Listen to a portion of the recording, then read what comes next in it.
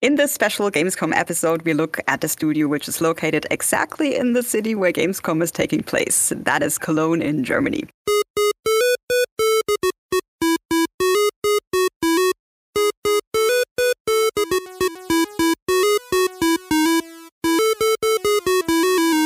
The name of the studio is Mellow Games, and the founder is Melanie Taylor, who is now here with me. Hi, Mel. Hi. You are currently developing a very emotional game, a story platformer called Blueberry. Question 1, describe a scene for us from your game.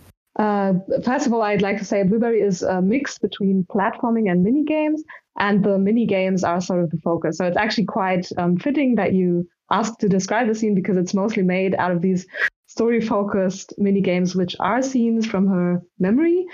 And I guess one good example is that as a child, you sort of try to get cookies in the kitchen, and you climb up the kitchen shelves to get those cookies, and put pots and pans on top of each other in order to get at them.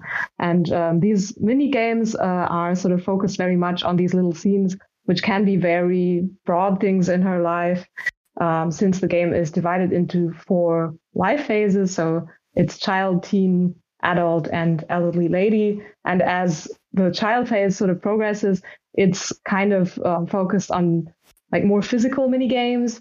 And as you're a teenager, it starts to focus more on dialogue, and then it goes more in that direction. Yeah, I hope this was a good description. It's very different in each life phase, is what I'm trying to say. What inspired you to make such an emotional game, and also about topic mental health? It's mostly personal experiences, and sort of, I guess the biggest focus is sort of that since I'm 37 years old now, the topic of having children was more and more in focus in my life. And I was thinking about, well, am I even fit to be a mom? And I think that a lot of people who are like in their 30s might go through these thoughts and maybe wonder, will I make the same mistakes as my parents? And especially if you have family members with mental health problems or have them yourself, these decisions are super difficult, because it's proven that these things are often hereditary and passed on to children. So I think that was sort of the starting point I had, and the reason why I wanted to focus on this topic of being a mom, and also on mental health, and also changing of perspectives. Like at the beginning, she is a child herself, and then later she has her own child. And you also replay scenes that are quite similar to when you were a kid, only now you're the mom. So I thought that was quite interesting, this core idea of changing perspectives and as you age, with a focus on mental health. Mm-hmm. Okay. Question 3. What's great about being an indie developer, and what's rather difficult for you? Well, I have to say, I generally love being an indie developer. It's like my heart and soul is tied to it. But it's also very anxiety-inducing sometimes. Like you never have financial stability. And even if you have a successful game, which I'm very lucky that I had with Orwell a few years ago, it's still very tough to be sustainable as a studio. And my studio is tiny. Right now, it's just me. I was working with freelancers on Blueberry in the past, and it's like manageable, but it's also a lot of responsibility.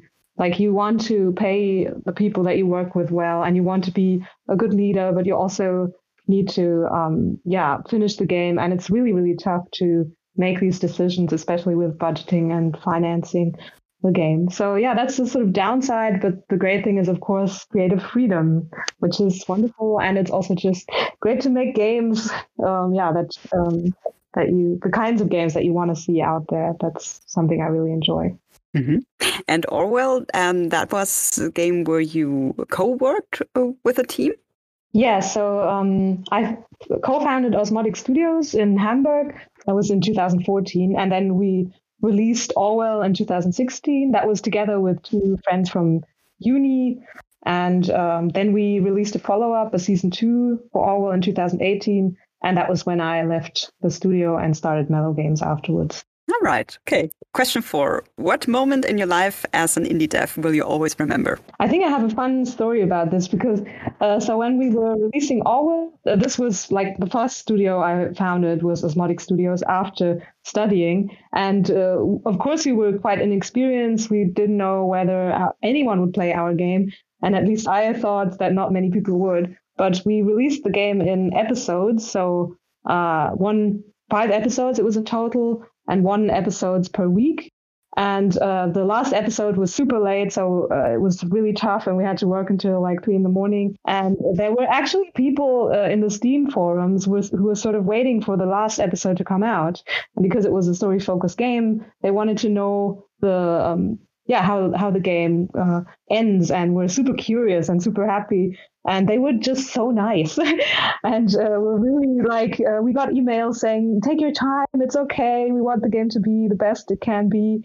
And there was one guy who was on a ship for some reason, for work reasons, I think. And he said, I hope that the game comes out before my ship leaves, because I won't have internet.